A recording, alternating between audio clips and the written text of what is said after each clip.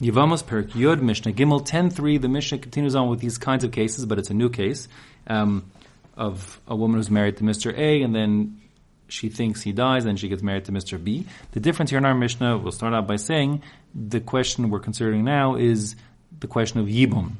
Can she marry anybody she wants, or does she have a Zika connection to her brother-in-law first? Now, we'll recall a couple things. First of all, the way that Yevamos always works is that we look at the moment of death when the husband dies.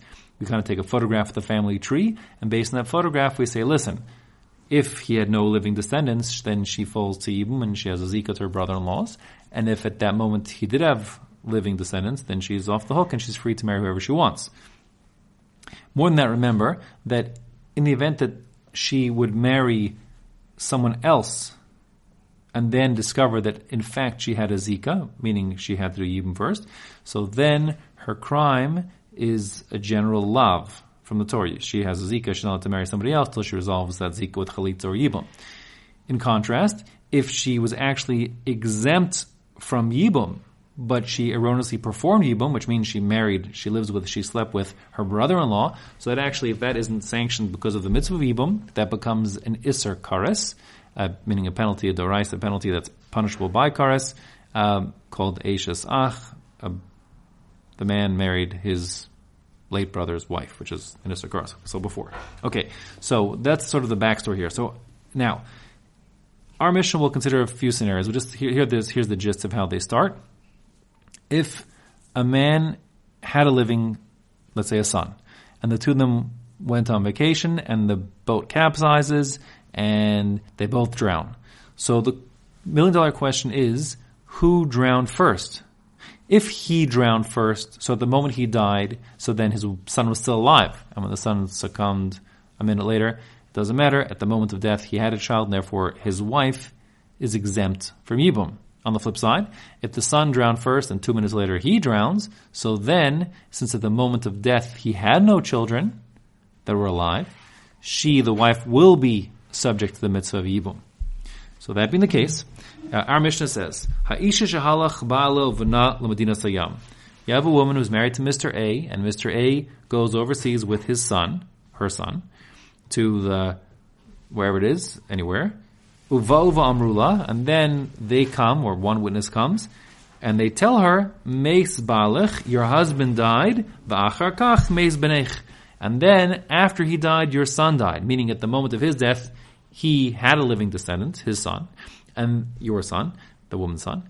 And that being the case, there's no mitzvah of Yibum, so she's free to go and marry whomever she wants. V'nises, and based on that information, let's say even an Eid Echad, one witness, which, like we said before, she's permitted to do, rely on that. So she marries someone else, and then v'achar kach amrula, they tell her after that she's married to Mr. B, chiluf hayo devarim, we mixed things up. It was actually the other way around, meaning that first the child died, and then your husband died. Meaning when your husband died, he had no living children. Meaning when he died, he left you as a Yevama, who needed to resolve things with his brother, and you didn't. You just married somebody else. So that means she did a lav. She has to then fix up the mess. First of all, Teitze. She has to split from her Mr. B current husband. And she'll still need to do chalitza with her brother-in-law. Now, according to the Tana here in our Mishnah, we're about to read, this is like Rabbi Akiva. Rabbi Akiva, you recall, we had in previous prakim, held that any of the Torah's Asurim, or many of the Torah's Asurim, even if they're not punishable by a kares, still kedushin einan tovsin, if they're incestuous relationships, like someone we're talking over here, where she's not allowed to marry someone else, so she simply can't get married to somebody else, Mr. B, until she resolves her Zika with her brother-in-law. And that being the case, the definition always is a mamzer is the offspring of a union in which kedushin einan tovsin, which you're not allowed to get married, and if you try, it won't work. And Rabbi Akiva, who our Mishnah is following, holds that would be true in the case of a woman who has a Zika to her brother-in-law and then tries to marry someone else. They can't get married. So in the same way as you can't get married to your mother and your sister, you can't get married to anybody, says Rabbi Akiva, who's got a restriction like this on them. So that being the case, says the Mishnah Paskins, v'havlad rishon v'achron mamzer. Both the first and second child, if you will, are mamzerim, meaning any offspring that she has from this new man, Mr. B, are going to be mamzerim. Rishon means the child that was born, or actually more correctly, the child that was conceived before she learned the facts that her husband died childless, meaning that she had a yibum obligation. And the achron, the second, the latter, means the child that was conceived from Mr. B after she found out the facts. There's no difference to the Tana here, and we only mentioned the two possibilities to contrast what will happen later on in the Mishnah. So that's how the Mishnah rules. Now remember, we paskin not Rabbi Akiva. We paskin that only relationships that carry with them the penalty of kares are ones in which kedushin ein and tovsin, that you cannot get married.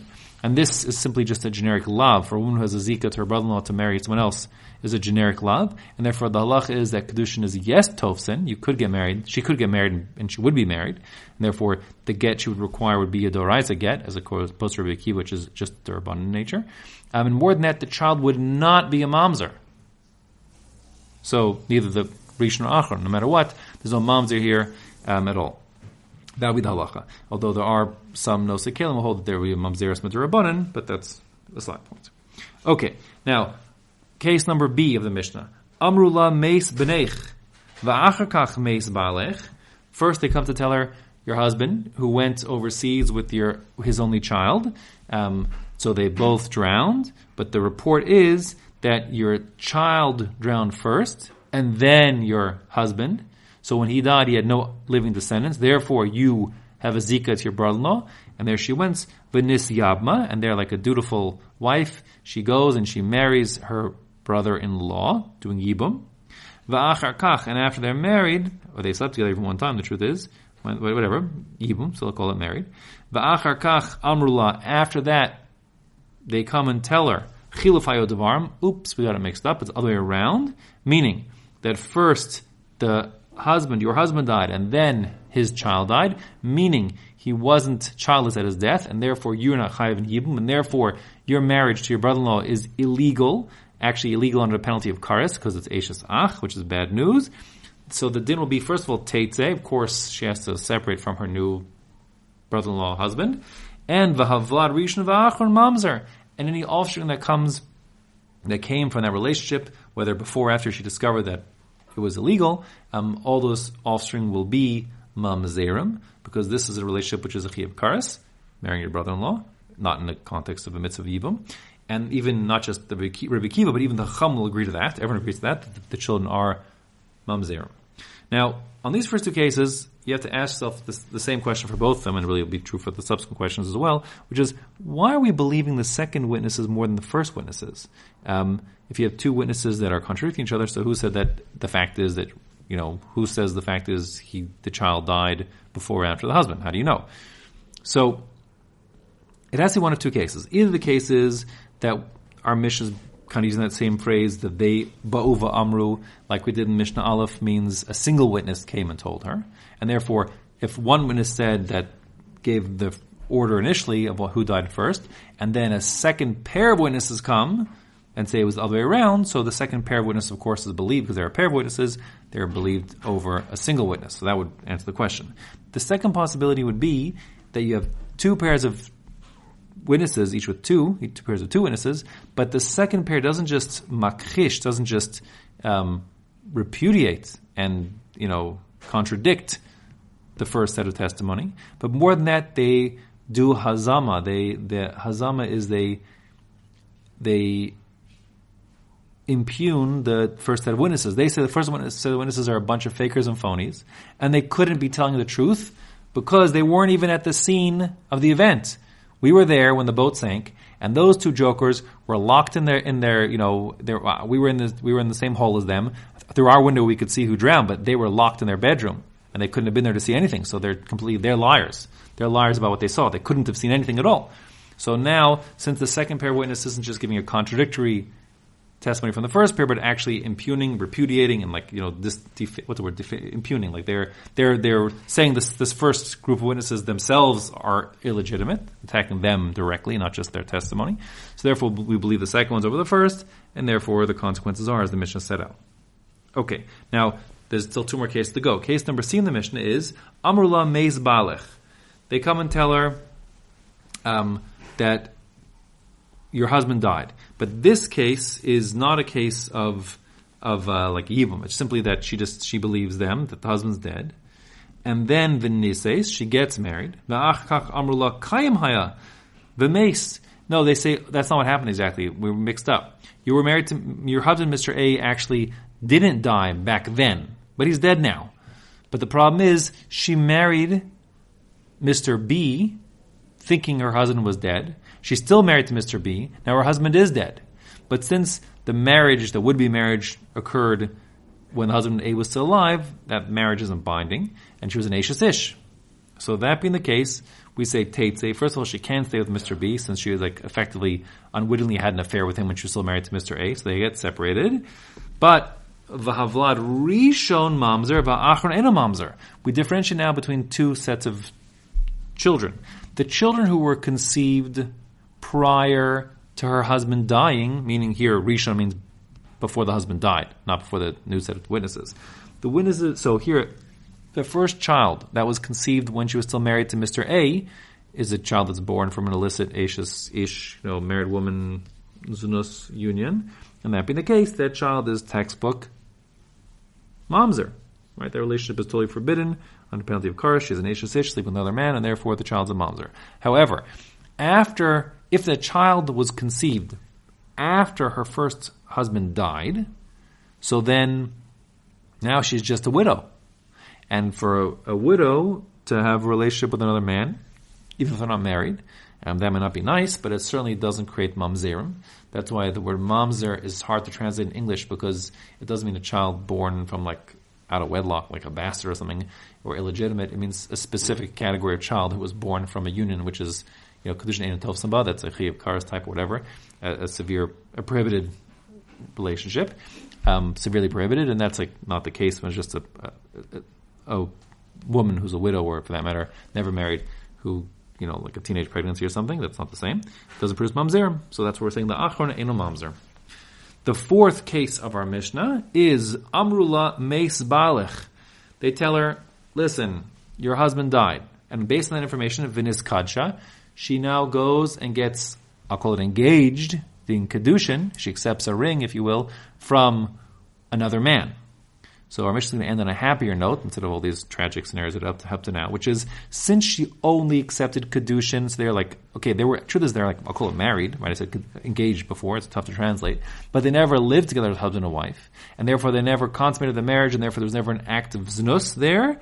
V'achar kach ba ba'ala, at the last minute, in walks Mr. A, and and he is her husband, and she never married another man. Okay, she accepted a ring from another man, thinking it would be Kedushin, but she couldn't. Kedushin ain't a toasting but she's a married woman. You can't marry a married woman. Someone else can't marry her. So that being the case, so the ring giving and accepting was actually meaningless. Nothing, just a ring, with nothing binding. It wasn't really Kedushin. And therefore, muteris lachzor, she's permitted to go back to her original husband, because she never was married to anybody else. It was just a big, mistake, a farce, which is great. That would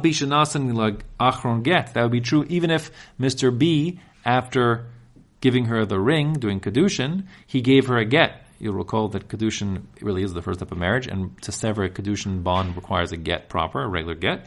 So let's say the second guy gave her a get. So now she really kind of looks and feels like a divorced woman who's married to somebody else. And normally if a woman is married to Mr. A, and then she goes, after that marriage is dissolved, she marries Mr. B, and then Mr. B dissolves the marriage, meaning, by whatever it is, death or divorce, she can't go back to Mr. A anymore, ever again. Once she's been married to somebody else, she can't go back to her original husband.